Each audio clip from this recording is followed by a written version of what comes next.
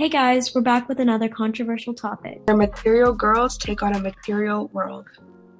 This week's topic is fast fashion.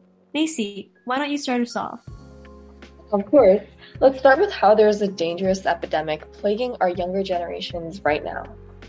It's very dangerous. In fact, with people throwing immense amounts of valuable income towards highly endorsed products that are not of the best quality, the blinding effect of influencers' power is slowly growing more harmful by the day. Exactly. For many people, there's a strong correlation between high-quality products and high prices and low-quality products and low prices, although this is far from the truth. Expensive doesn't necessarily mean good quality, although in this day and age, the most expensive and flashy products are popular. It's way too easy for influencers with high power and growing platforms to brainwash young and impressionable minds into uncautiously clicking on a purchase.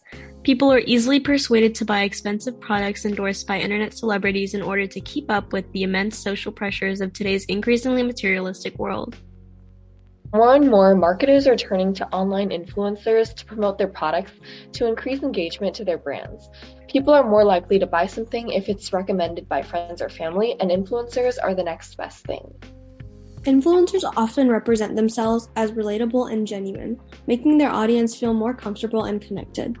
People will generally just trust the opinion of someone who claims to be real and honest rather than a TV commercial with scripted lines. Right. So you guys know Charlie D'Amelio, right? Yeah. Okay, well, she has this brand under Hollister called Social Tourist, and a lot of people aren't aware that it's also considered fast fashion. Yeah, I've seen her TikToks before. There's constant promotion from both Charlie and her sister Dixie, but no recognition of the environmental impacts that come with fast fashion production. And given that their following is equivalent to half the US population, there's an undeniable responsibility to ensure that the clothing they sell doesn't add to the growing landfills and suffering garment workers. Social Tourist actually drops a limited supply collection every month, which encourages a rapid clothing consumption behavior within Gen Z. We desperately need to move away from this attitude of materialism in order to protect garment workers and the environment itself. Agreed. Brands such as Princess Polly, Shein, and even Hollister are constantly being promoted by influencers and non-influencers alike. The issue is that by mindlessly buying into these trends, we aren't uncovering the true harms hidden behind all the promotion. The production of fast fashion products is unethical and harmful to the environment, yet so many people aren't aware because they only see the convenience of online shopping.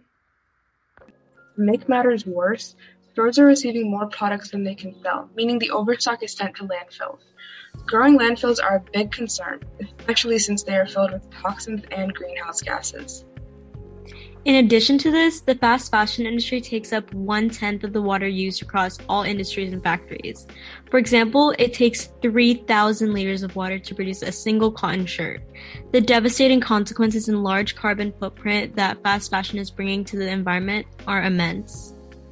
As of 2019, the current report shows that 62 million metric tons of apparel were consumed globally. This results in piles of clothing in landfills and incinerated clothes. As well as this, over 57% of all clothing ends up in landfills. Not only is it harmful to the environment, it's harmful to the people directly involved in the production of the clothing. There are extreme ethical concerns that are covered up by the endless paid promotion by influencers. These issues need to be addressed and understood. To do that, we must recognize how workers are being overworked and underpaid by a huge margin. Yet their voices and conditions are being ignored by the general public due to the efficiency and trending value that each purchase brings. By exploiting countries with impoverished workers and loose labor laws, fast fashion is a threat to basic human rights. As a society, it's time for us to collectively start paying attention to the ethicality of fashion brands, especially those that are heavily endorsed by influencers. Thanks for tuning in to another episode of Material Girls. Great tricks, I think we got one.